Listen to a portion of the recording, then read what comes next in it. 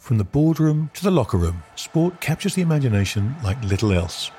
In this podcast, we talk to the men and women who make the big decisions and those who make the big plays to find out where sport is and, importantly, where it's going. But we do so through the only eyes that matter, those of the fan.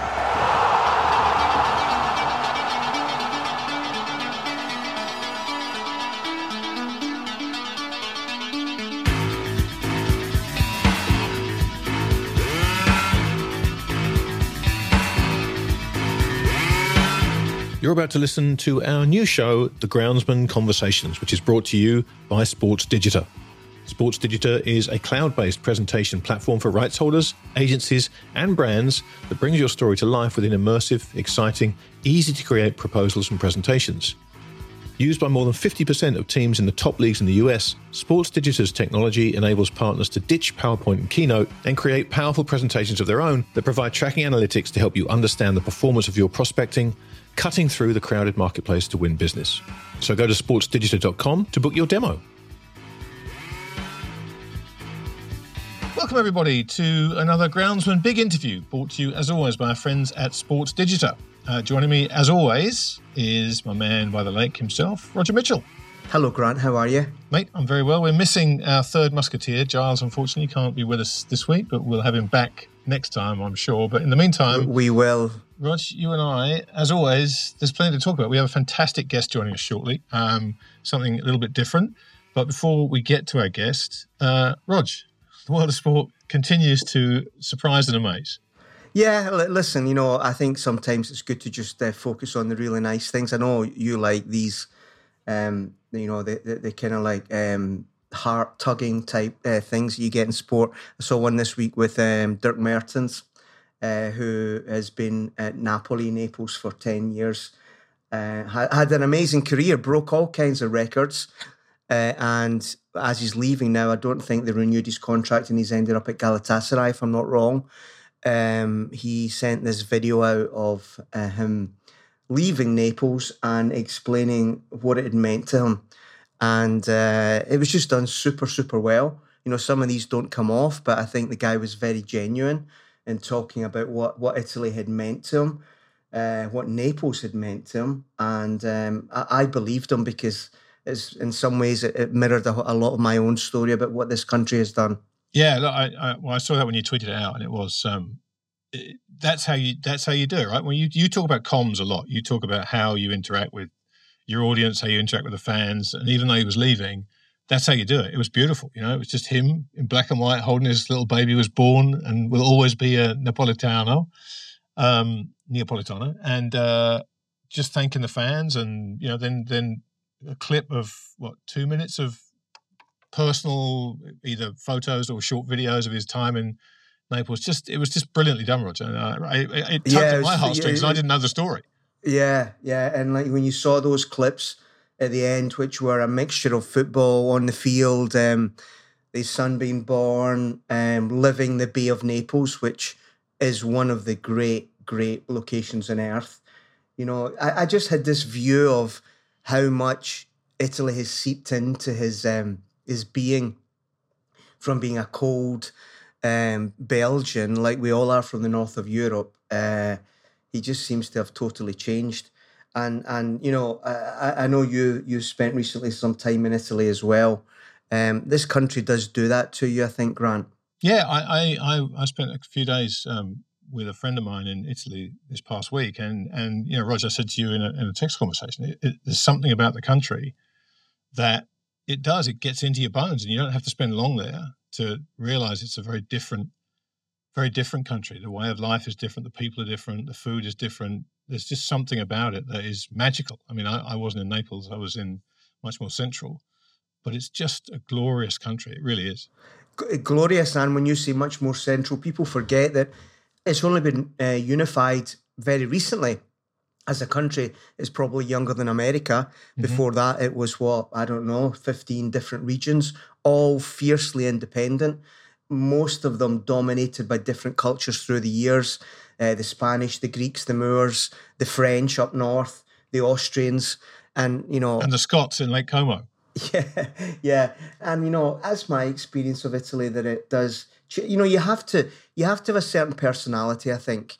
It's a country of individuals, different to Switzerland and, say, Germany, where much is process-led and, you become very efficient by, herding volumes into different areas. Italy is incredibly inefficient and individual.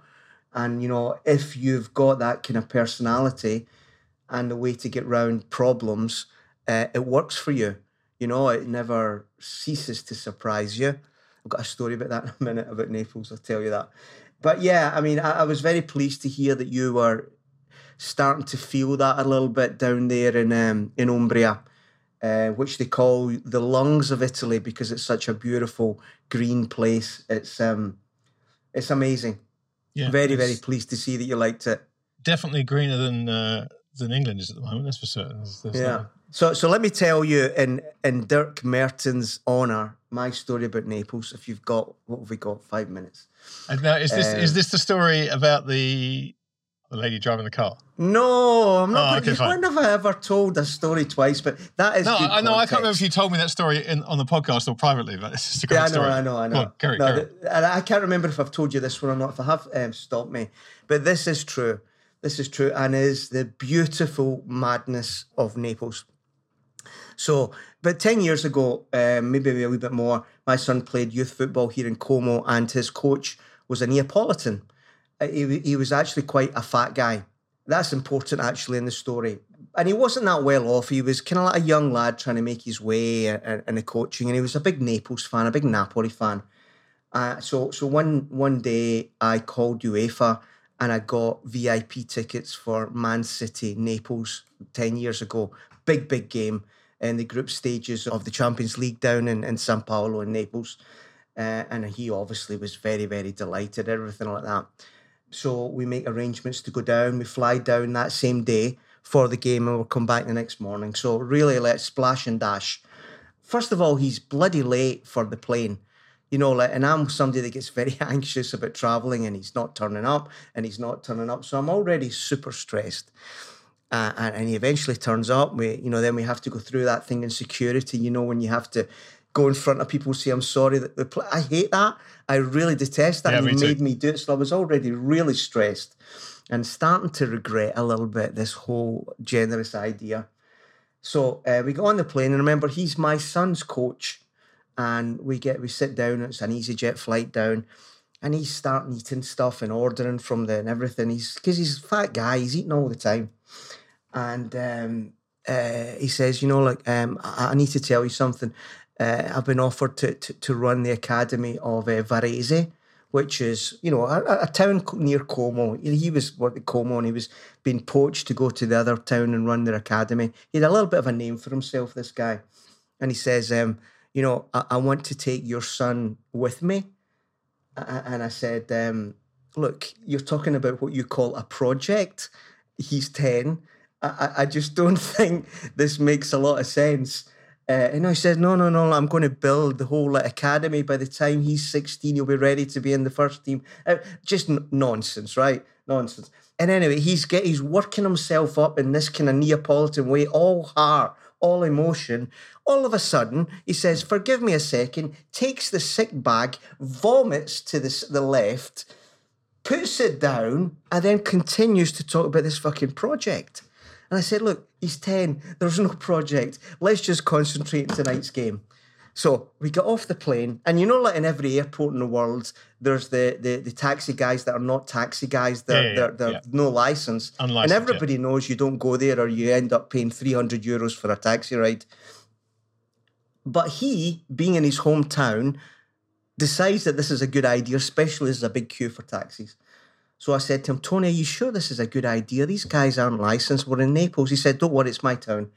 So we get in there and, we start this journey, and they're speaking Neapolitan. So I'm struggling to pick up a lot of it. It's like, Gomorra. It's like you need the subtitles, even in Italian.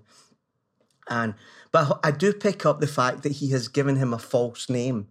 The taxi man had asked him his name, and he'd given him a false name. So I whispered in his ears. I said, what's the story? Why the false name? He says, you never know. You never know. So, right, okay. So he doesn't trust this taxi guy that much, as he said when he decided to go in the car. And we start taking this road that is way off the beaten track. It's going down through the docks, very dark and everything like that. If I'd been on my own, I would have thought I'd been in trouble. Anyway, no issue. And the taxi guy's not getting any juice out of Tony, so he starts speaking to me, you know, and he says, what are you here for and everything like that. I said, you know, me, naive.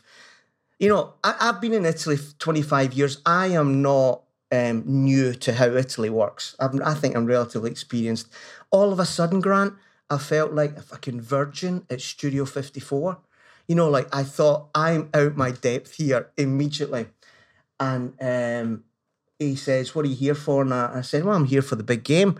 You know, and he reaches immediately to the glove compartment. He says, do you need a ticket? And like he opens it and like there's loads of them. There's fucking loads of them. I don't know whether they were counterfeit or nothing like that. I said, and this was my mistake because I got an elbow in the ribs from Tony's. I said, we've got VIP tickets, don't worry. Oh, even I know. Oh, really? He says, oh, really? And the elbow in the ribs. I said, Tony, what's the problem? He said, you can't tell them that. They'll work it out and they'll steal your ticket. I said, what do you mean steal the ticket? The game's in 2 hours. They would need to come up with some kind of like false identity document to go to the booth and pick up my ticket. He said, 2 hours? No problem for these guys. That's an eternity. So we eventually get there. He goes through the docks. We get into the centre of Naples. We get out the car. All good. It was a good decision to choose this guy. We've got this hotel that we don't know where it is. We get to the main road and Naples traffic. Anybody that's been in Naples knows how bad it is. It's horrendous.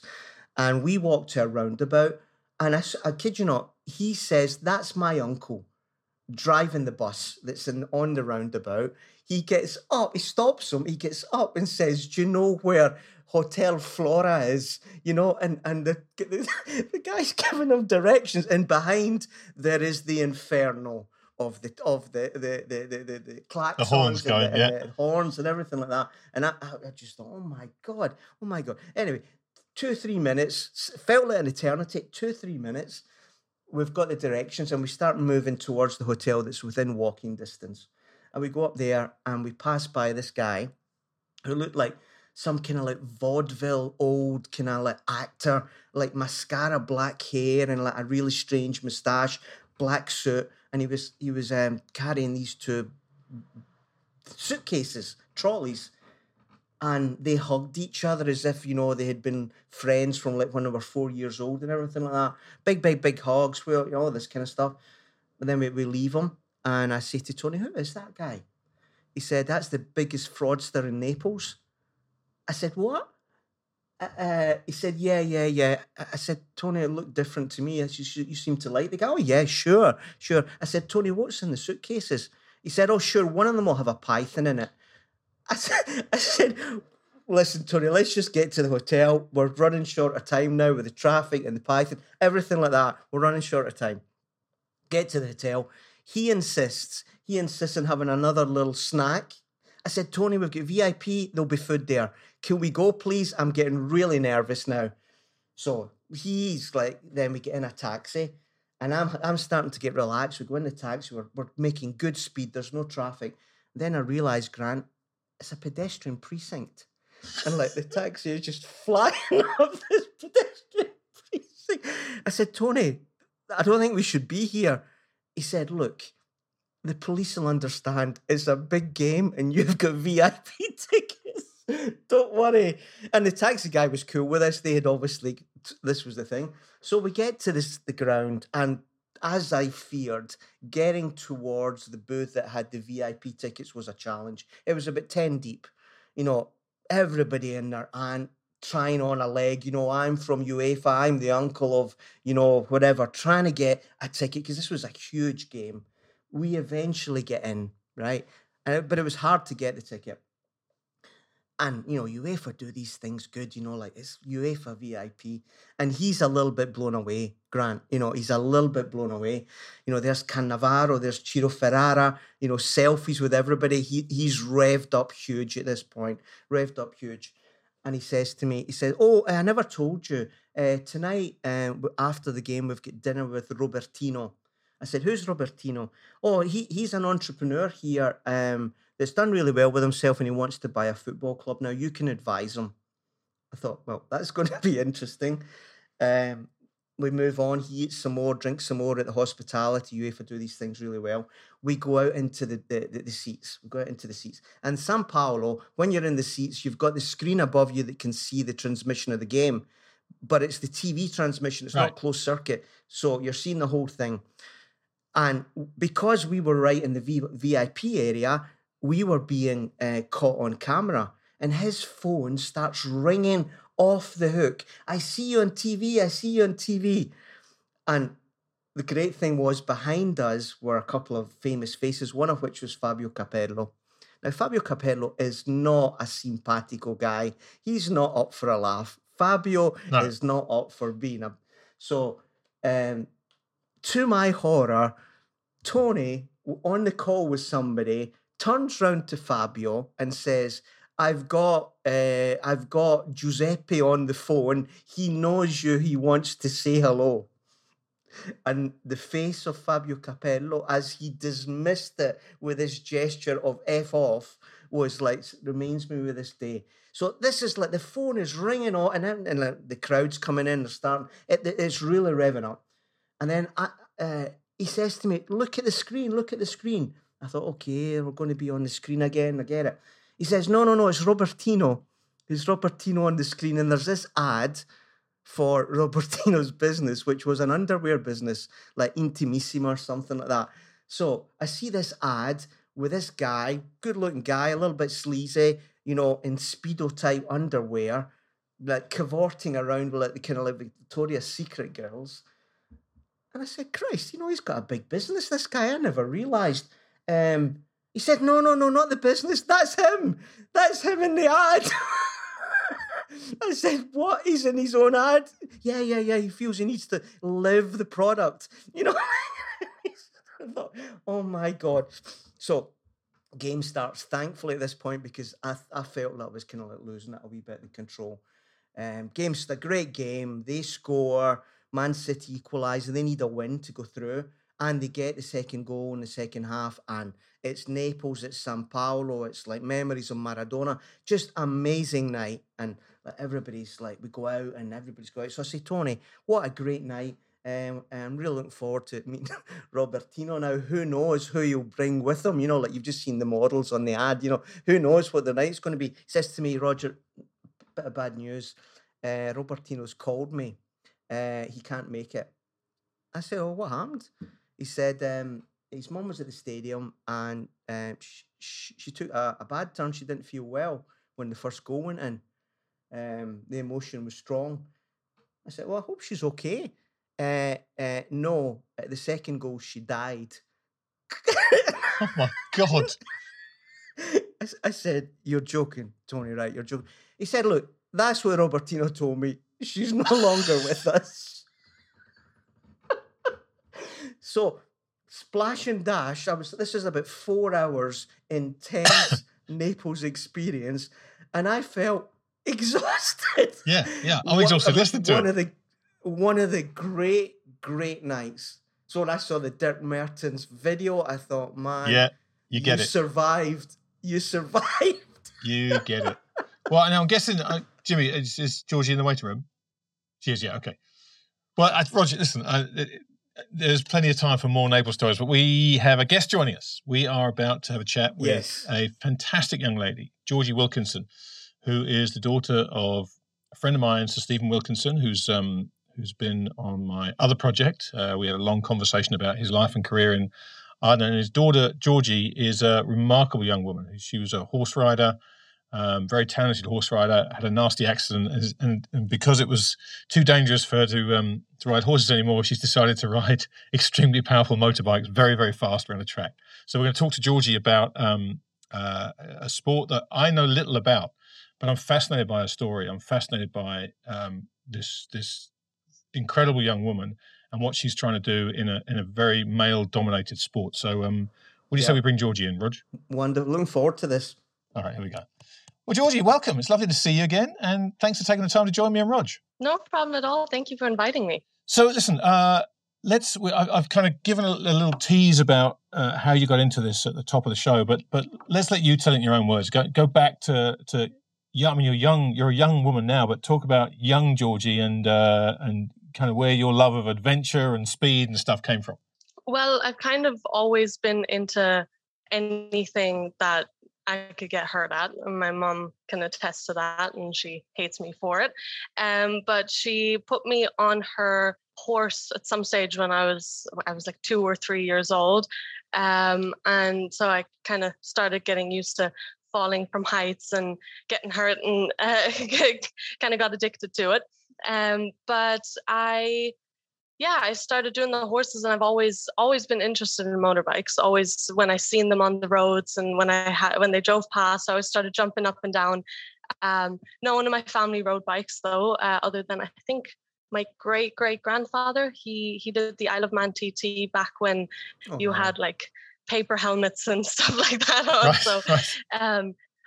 I've always felt like it might have been in my blood to do the bikes. And when we moved to Ireland when I was 12 years old, I continued with the horse riding, and I always thought that was going to be the path I go down, and I wanted to do Olympics as any young girl on a horse would like to do, and was planning to be a vet and all of that. So it was really, bikes weren't even in the picture.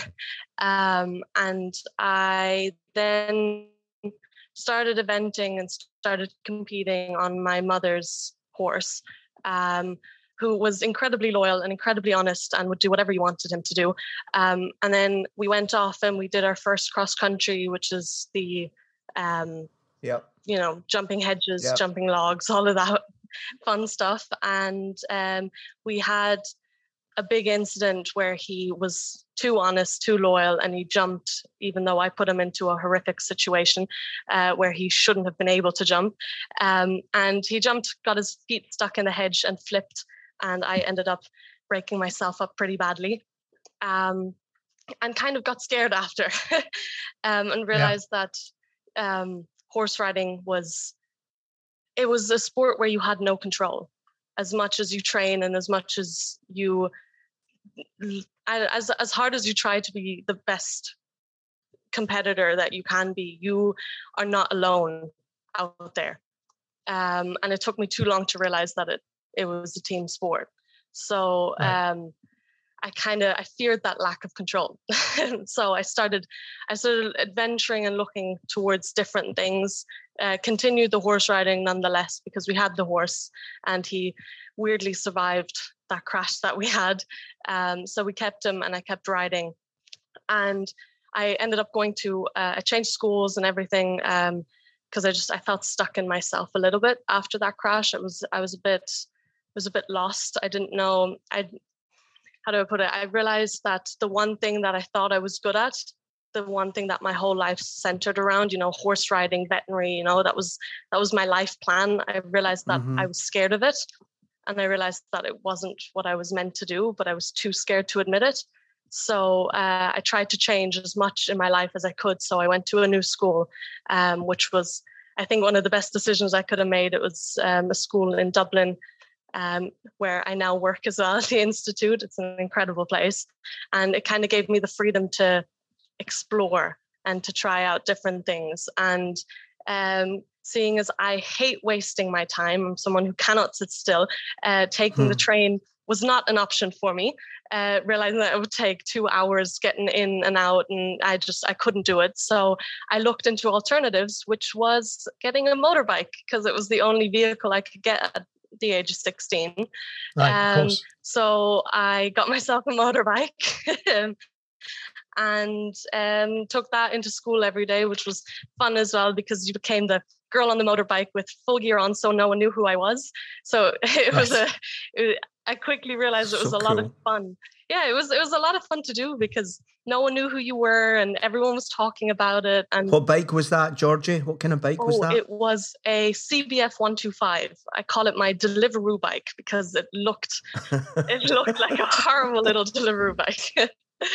But yeah, it was a tiny bike. The wheels were the same size as a normal push bike. It was super light. Going on the motorway was terrifying because the tiniest... You went on the motorway with that? I did, yes. You were like, oh no, oh man. Tiniest You're bit of allowed wind. to do that? You're allowed, because I don't think Yeah. you are in Italy unless it's bigger CC than that. Oh, no, I might here, be wrong. Ireland, you're allowed with a 50cc, which I find mental because I think that does, 60 kilometers an hour or something. Yeah. So, yeah, no. Georgie, let me just take you back. So I just want to, before I forget to ask these questions, I know we're going to get into bike world now, and I'm going to be fascinated by it. But when you had that accident on the horse, a lot of people would never go near a horse again. That was because your dad showed me some of the pictures of you after that crash. There was a pretty bad crash. I mean, you kind of made light of it, saying you banged yourself up pretty bad, but you were in a bad way after that. Was there ever a moment where you were afraid and you had to knowingly conquer a fear, or did you just had that fear but you just kind of got on with it anyway? Well, with the horses, it was interesting because that fear was always, not always, but it was there way before that accident happened. Okay. But again, because I thought it was what I was meant to do when I never veered off that path, I had nothing else in my life that I thought I had nothing else in my life. And I thought it was too late for me. I mean, I was 15, 14, 13 when I was thinking this stuff, but I was like, it's too late for me to start anything new. And I felt like I was abandoning my whole personality if I started something new.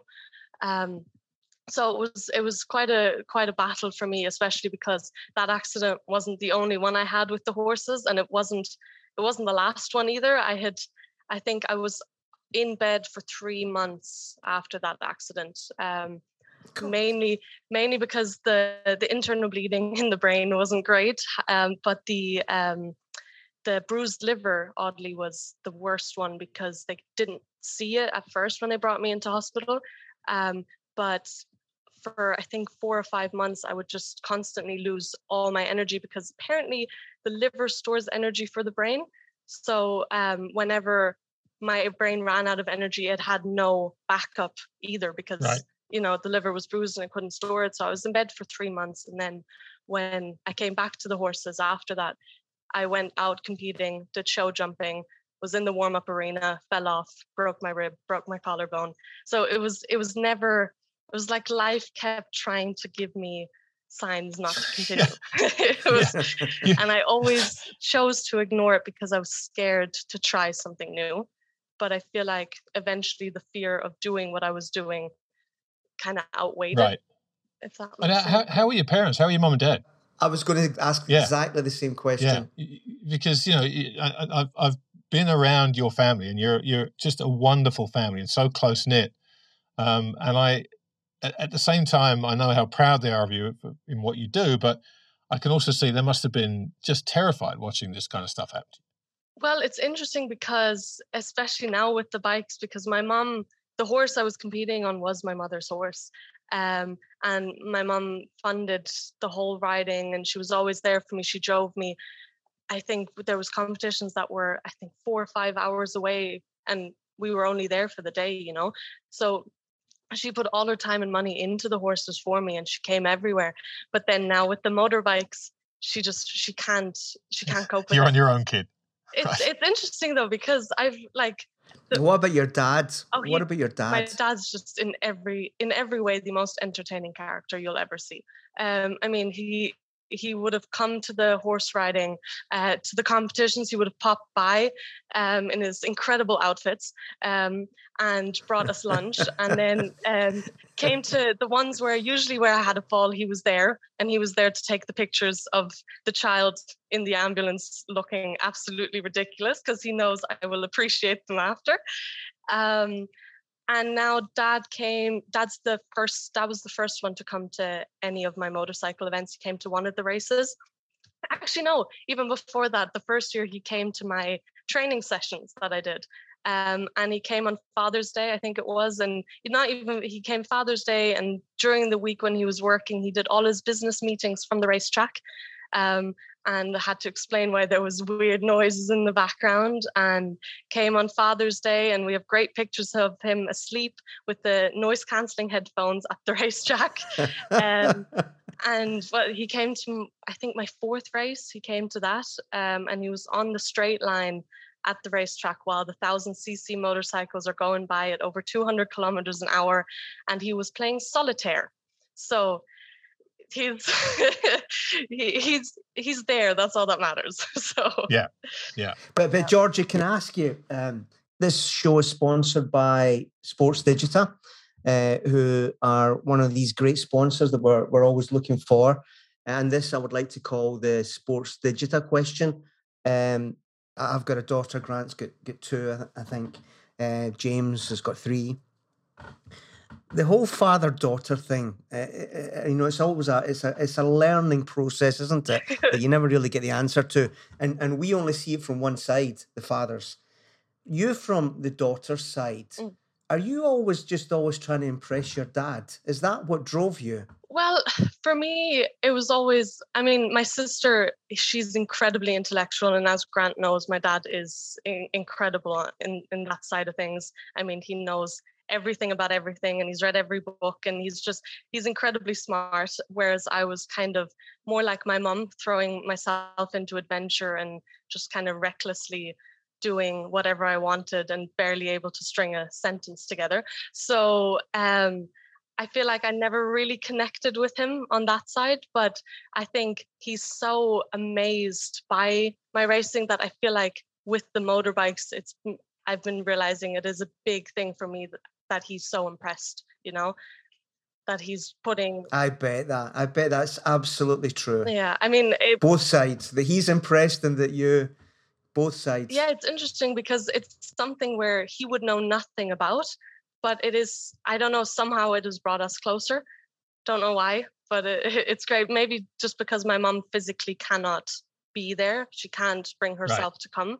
So having my dad there has been incredible. So let's talk about the bikes because obviously, we've jumped ahead from riding a little 125 down the motorway, the whole thing knocking against the wind, to 1,000cc motorbikes going over 200 kilometers an hour. So once you've made this decision that motorbikes are what you're gonna get into, how does that journey unfold? Because it's not, you don't just get on a 1,000cc bike and away you go. Well, I kind of decided that was my approach to it. Jump into the deep end. I went to I met a bunch of bikers. Once you're on the bike, first, before you get a bike, you don't really see any bikers, especially in Ireland. I mean, if you're in Germany or in Italy or Spain, you see them everywhere. But here in Ireland, there were none. And then once you have a bike, slowly they start appearing.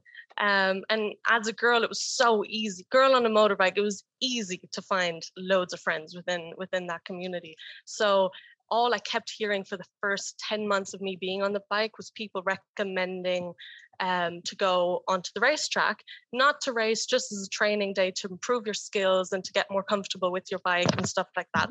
So I decided, I don't know what got me to actually do it at the end, but I decided to do one of those track days. And I went to the track on my little 125.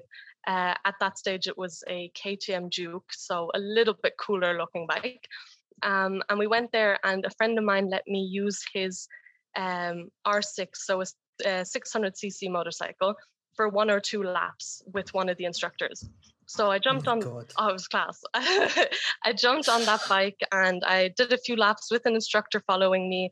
And he stupidly decided to say to me that I was not half bad. And me being me took that as, you are the shit. So I went off. Full gas. I took it completely wrong. So I blame him for everything, really. But I went off and I spent every penny I had on a race bike for the racetrack. So I went and I looked for 300 cc's for something small, something to start off with, something that'll ease me into everything. However, there was a 600cc for sale. An ex-racer sold a perfect bike with everything you needed. So spare parts, wet tires, on spare wheels with it, 3 sets of fairings, spare, like everything. And then when I went to him, he was so lovely. He even ended up giving me some of the money back for my first tank of fuel. And he gave me his contact, and he was like, look, if you have trouble with the bike, if you need any assistance, let us know. Any of us will come and help you. So I came to the racetrack with my dad and a 600cc that I had done a little bit of work on myself. So I was just, for all I knew, this thing wasn't going to last the first lap. But we went around, and I think I spent the first 2 months, or the first month, in the beginner class. And then by the third month, I was up in the advanced and the racer class. So I would spend every penny I had.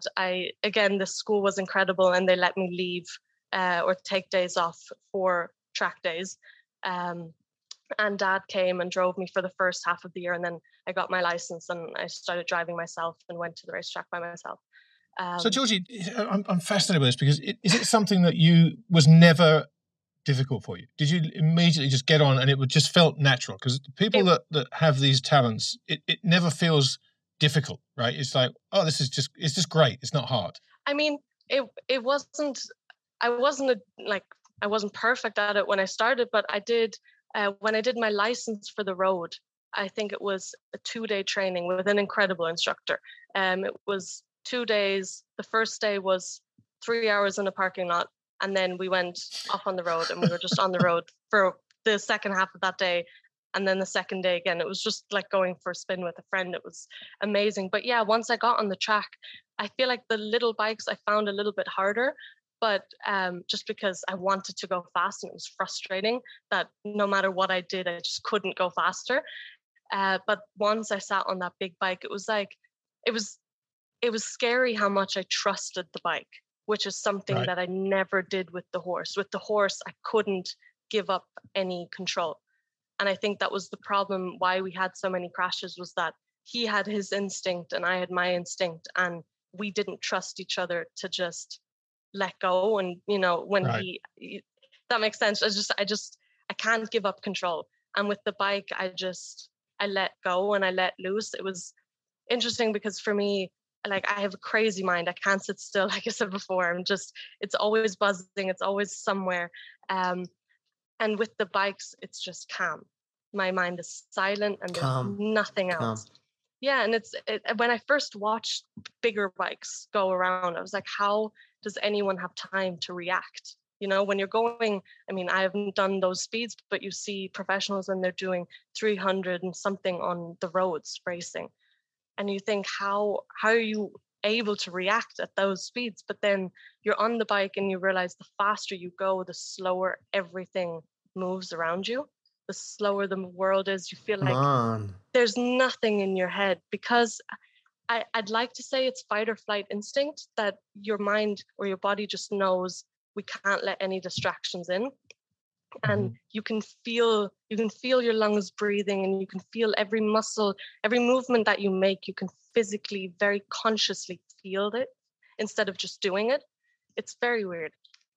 It's like therapy. It's meditation for me. I get off the bike and I get that, George. I get that, Georgie. I was lucky enough a good few years ago. My wife used to work in MotoGP with Marlboro. Wow. So like Mugello and things like that. And anybody that hasn't been to a bike race doesn't know, and because these people are crazy. When I say these people, I'm putting you in that category there as well.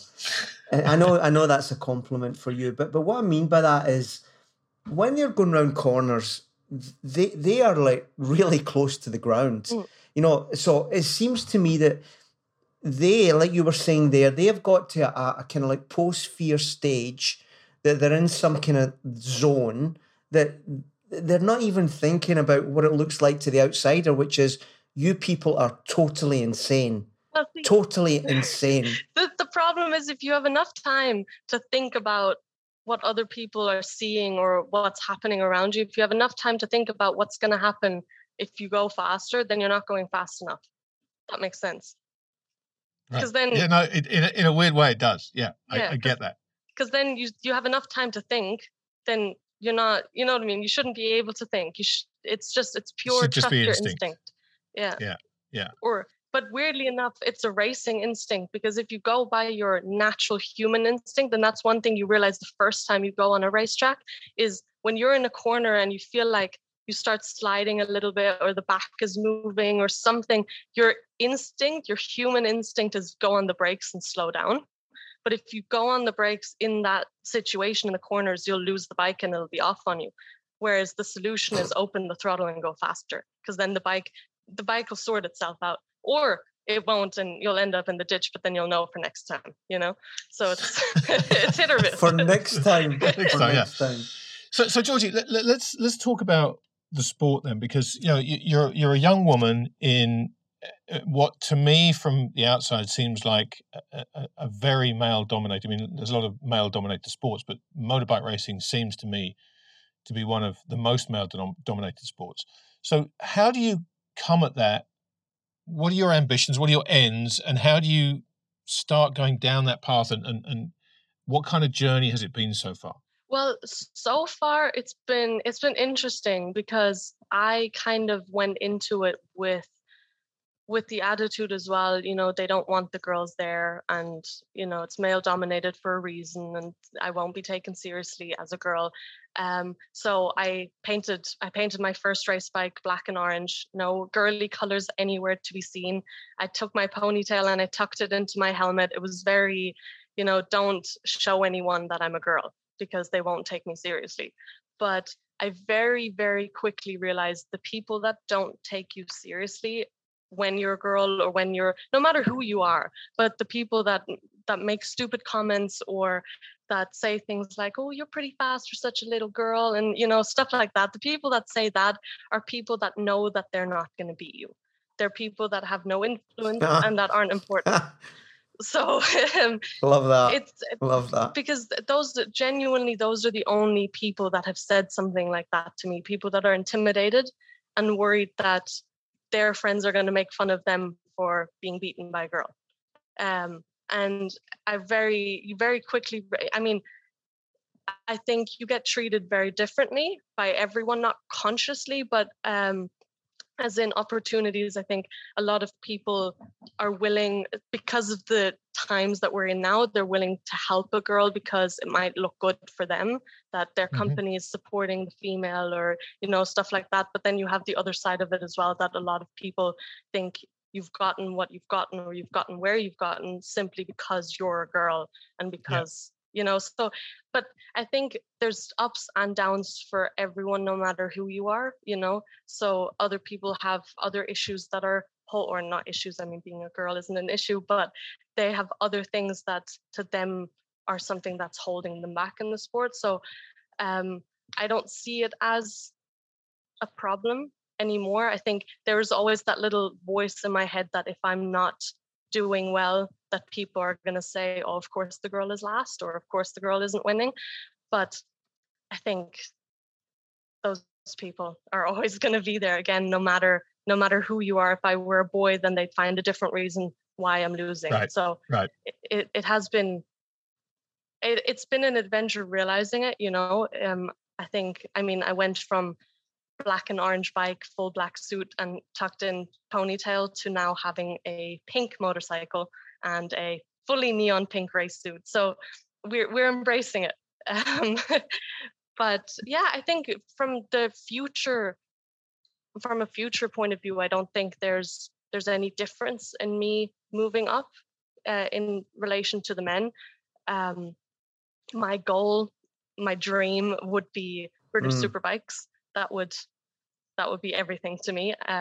So, but from what I know, there's no difference in me moving up to there than there's a man moving up. No, I don't think you've got any disadvantage at all. As you say, in these days, in many ways, you would be somebody that would maybe get more attention, which means sponsorship, which means all the things that work in the sports business these days.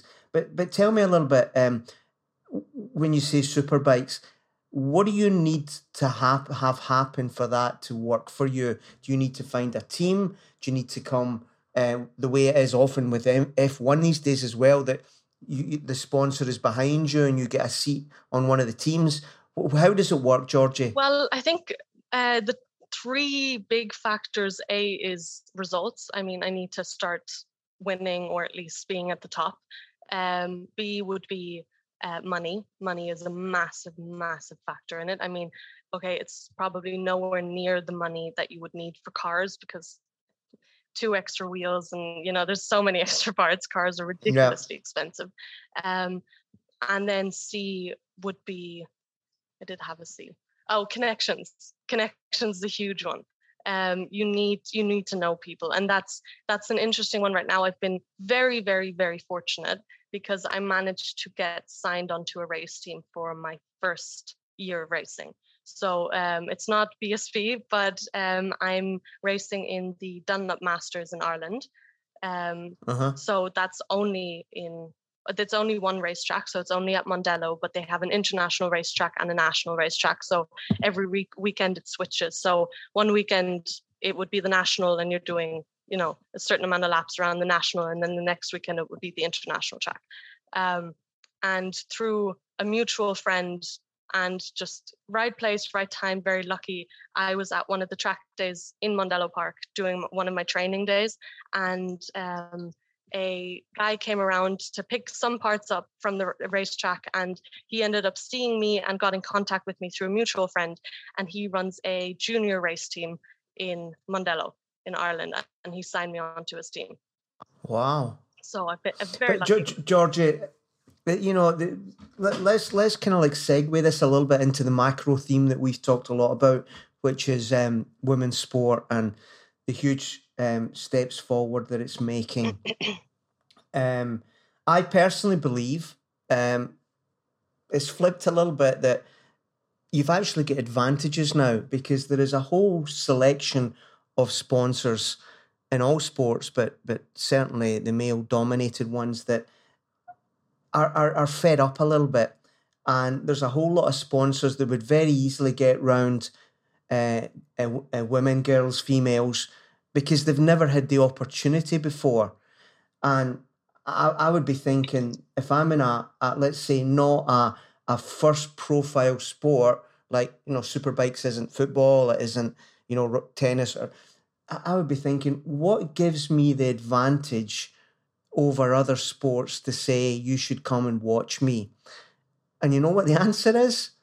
A really interesting young girl that's articulate, that comes and can compete. That is a narrative that people will get behind, Georgie. Yeah. I mean, look, I'm incredibly flattered that you say that. I'm not sure. I mean, at the beginning, I've got, again, I'm incredibly fortunate. I've managed to get a few sponsors for myself for this first year. And it was weird for me, because I thought at the beginning, who am I to ask anyone for money? You know, it's money's always been such a big thing for me, that an uncomfortable thing. I don't like asking for money, and I've always seen myself as someone who, you know, needs to do it themselves.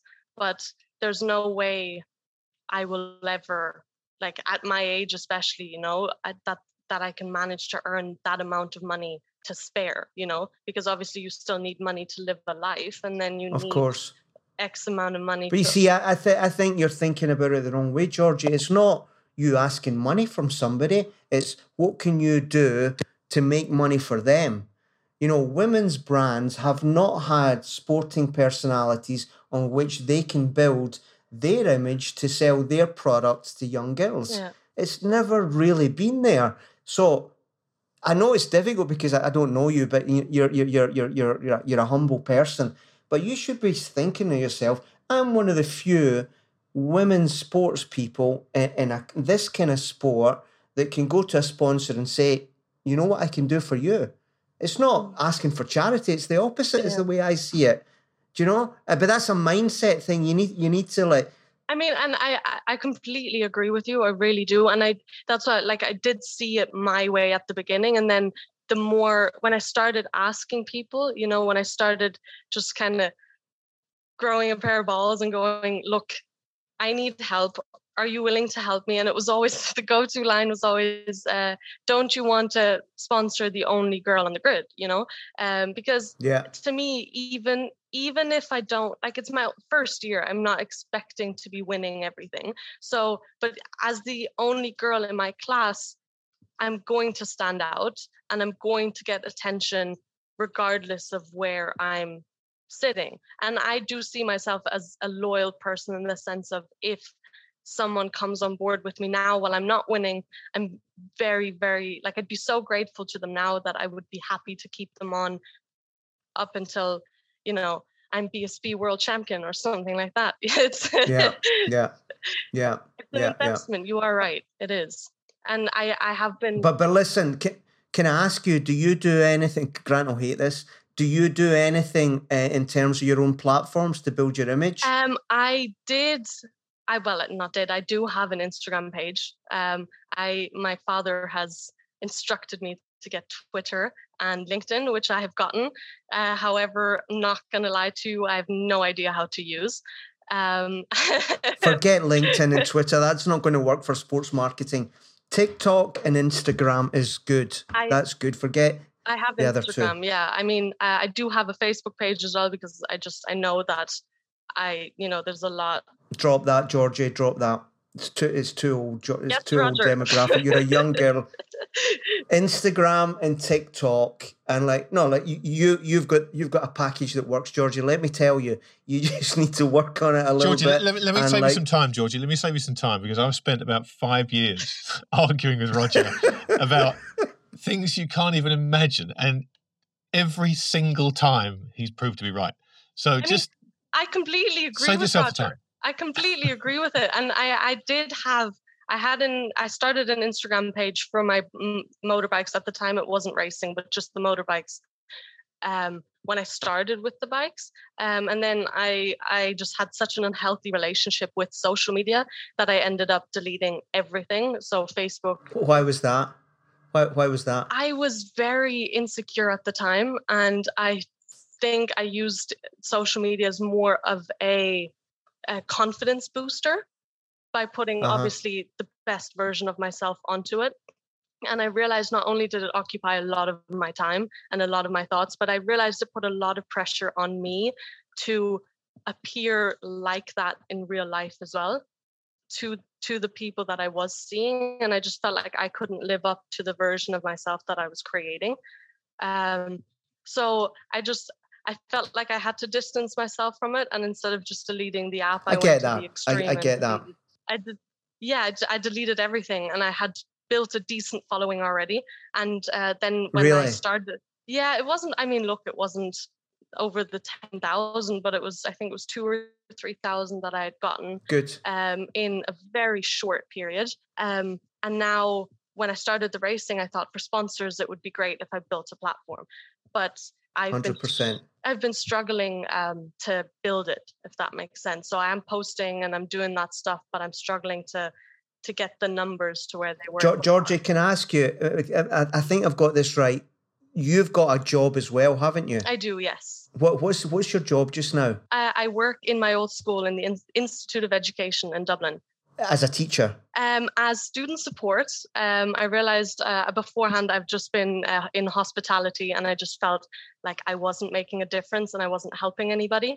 And now, because having gone to that school, it helped me a lot to figure myself out. And because of the way it's laid out, it's more like a college. So it gives you the freedom to really explore you and explore your path.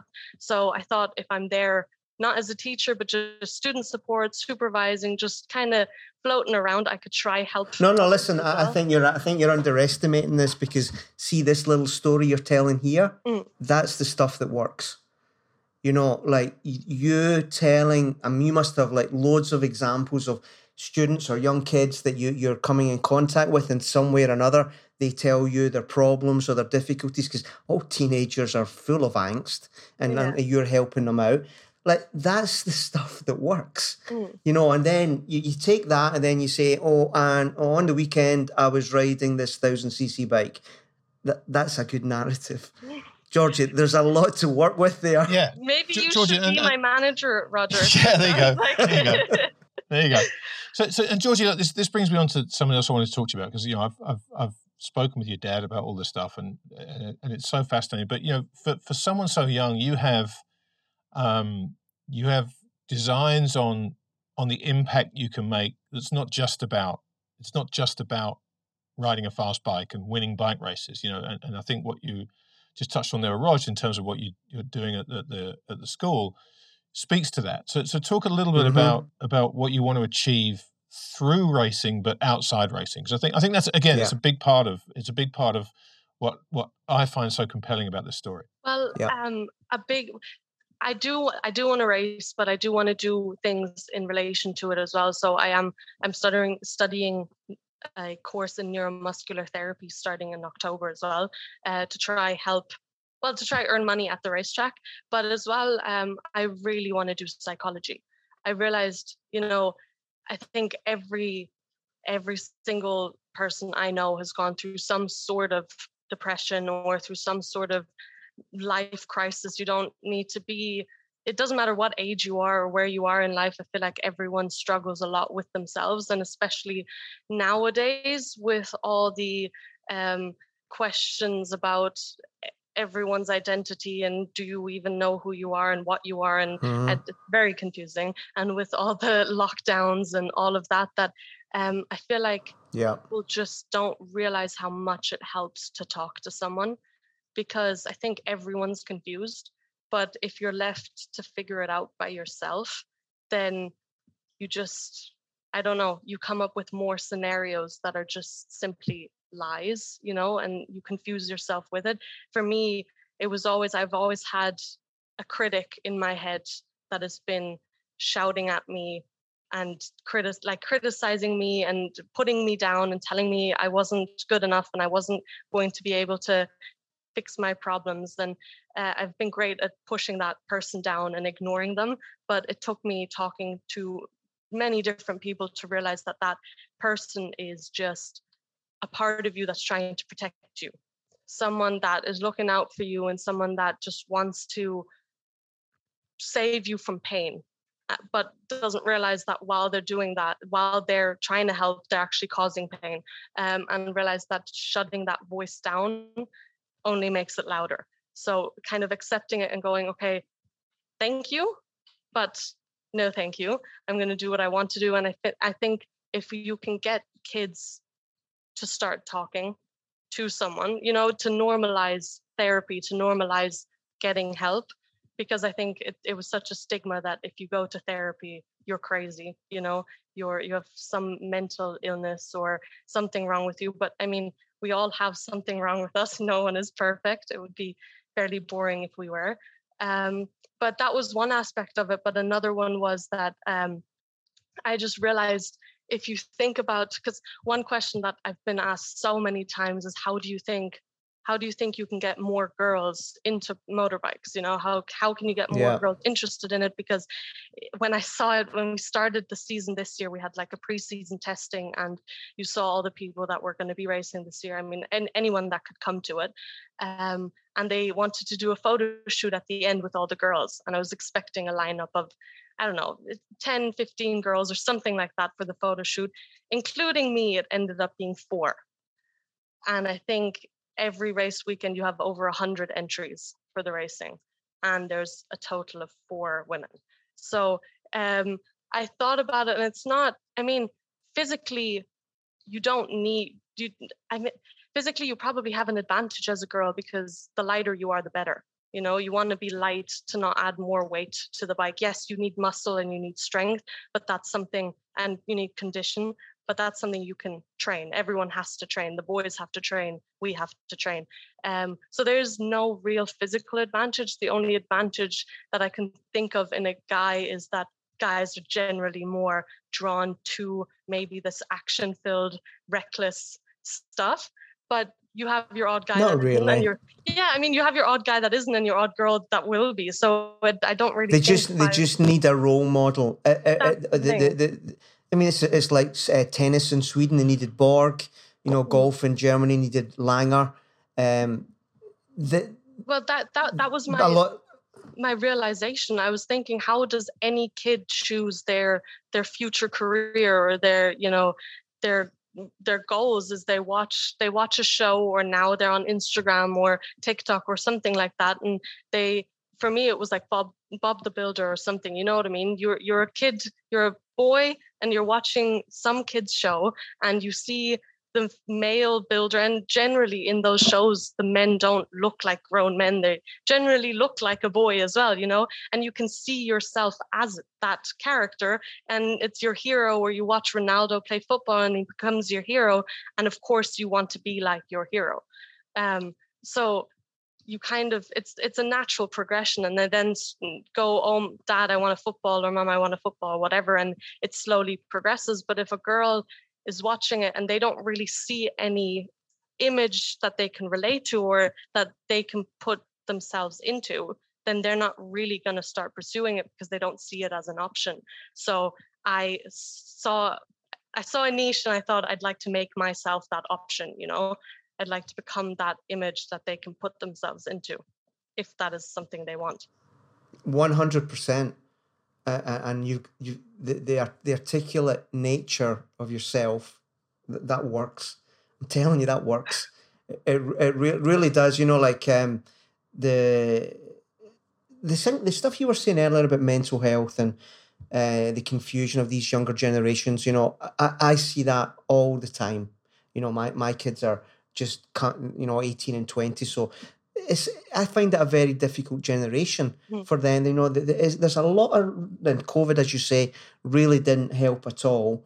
To have somebody articulate doing something that most people think isn't possible for a girl, that's golden, you know? I don't think you're that far away, Georgie, of like really like being the person that makes it go from 4 in the lineup to 44 out of 100, you know? Yeah. Not that far away. Yeah, and I definitely, it's very possible, honestly. It's just, it needs a push. It needs a push. So talk a little bit about what the rest of the season holds for you. We're now in, where are we, August. How long does the season run? What do you have left? And what are your goals for the rest of the season? Well, for me, sadly, there's not too much left this year. So we've got 2 more races in Mondello left, so 2 rounds of the Masters. And each round is 3 races. So we've got 6 races in Mondello left. And then we've got plans to go up to Northern Ireland in October for the Sunflower race in Bishop's Court. So that would be my first race this year outside of Mondello Park, which I'm incredibly excited for. So hopefully that works out. And then I sat down with the team manager a couple of weeks ago, and we're planning to go over to Spain for a weekend in winter to do a bit of training. Apparently there's a racing academy over there or something that you can go over for and do a bit of training at. So we're hoping to do that if everything works out. And then big plans for next year. We're starting in Mondello again. I luckily, again, the team is incredible. They gave me the option for next year, and we're doing Mondello, and then hopefully planning to do a few rounds in Thundersport. So that's over in England as well, and it would be an incredible way of starting the steps towards BSB, just because it's a completely different league over in England. I mean, we only have 1 racetrack here in the Republic of Ireland, whereas England will have, I mean, the UK in general has tracks everywhere. So there's a lot faster riders over there. So it'd be a great way to start trying out BSB racetracks and getting more used to the kind of competition that we'll have over there. Fantastic. Well, Georgie, don't feel too grateful to people giving you an option for next year. There's a reason, right? People don't give options out on teams just for fun. There is a reason. There is a reason for all of this. Yeah, exactly right. Look, it's been a fantastic hour talking to you, Georgie, and I'm so delighted to watch what you're doing. But listen, give everybody listening a chance to figure out where to follow you, how to contact you if they want to find out more about what you're doing. You don't have a TikTok account, but Roger will set that up for you when we're off air. No. So give everybody Instagram, the best ways to contact you. I know you've got a GoFundMe page, so just give people all the ways they can get in touch with you. So my Instagram is GeorgieW_racing988. So that's my Instagram, and then I'm the same. Not making it easy there, Georgie. You're not making it easy there with that name. It's not, but I'm going to have to make people work for it a little bit. But yeah, and then the GoFundMe link is in my Instagram as well, which has been incredible how supportive everyone has been. And I don't want to say it again with Roger getting mad at me, but I am very, very grateful. Say it again. Say it one more time. Ignore Roger. He's a curmudgeon. Yeah, ignore me. Most people do. They ignore me. But yeah, no, that's the main way of getting in contact. Fantastic. Great. Georgie, listen, we wish you all the best. And if Roger and I can help you out, you know where we are. Please don't hesitate to hit us up. If you want sympathy, call me. If you want advice that's going to be useful to you, call Roger. Because I'm just an unadulterated fan. He actually knows what he's talking about. Yeah, I definitely think I'm going to have to hire Roger as my manager. Not a chance. Luckily, he works for Iron Brew, so you're in good shape. Georgie, listen, thanks a lot for taking the time. Say hi to your mum and dad and the rest of the family for me. It's been so much fun. Thank you guys for having me. Honestly, I appreciate it. A real pleasure. A great chat, and the stuff about what you were saying in the middle of that was so important. Really, really important. So thank you for coming on and letting us old guys realise what it's like to be the younger generation. Young and talented. Yeah, exactly right. Thanks, Georgie. Take care. Thank you, guys. Bye, guys. Bye. Thank you. Bye-bye. What a fantastic young lady, huh? Just remarkable, Roger. Really, really remarkable. I keep saying, Grant, I'm not exactly sure what age she is, but I think this younger generation, and James will hate me here, but compared to the ones that are 10 years older, the millennials, are stronger. And she shows that, in some ways, I think they realise that they've been born in a difficult moment. The world is a confused place. It's a place that is full of a lot of dangers and angst and everything like that. And when you see these young people that are so balanced and measured and got their stuff together, that's just great. And then the bonus is that she speaks. She's kissed the Blarney Stone. That is golden. And as I was saying on there, if she really wants to and tries to think about how she takes that, I'm not saying how you would say it, but sent herself out as somebody that can be a role model for kids that are, because she obviously does that in her day job. That's a relatively natural step. And all I would say is that anybody listening to this, sponsors that want to take a look at somebody that can represent what I think is the kind of values that women's sport has above men's sport, then have a little bit of a research into this young lady, because in anything I know about sports marketing and sponsorship, there is a lot to work with there.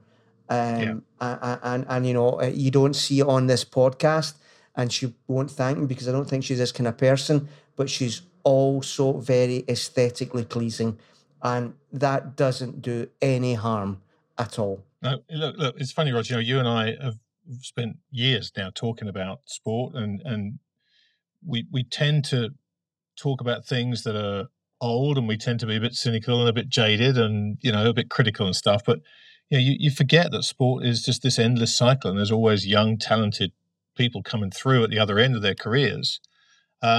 And it's a breath of fresh air to talk to someone who's just young, fearless, talented, smart, all those things. It's just wonderful. It restores your faith that sport is not just about corporations making money and clubs buying titles and all. It's just so refreshing.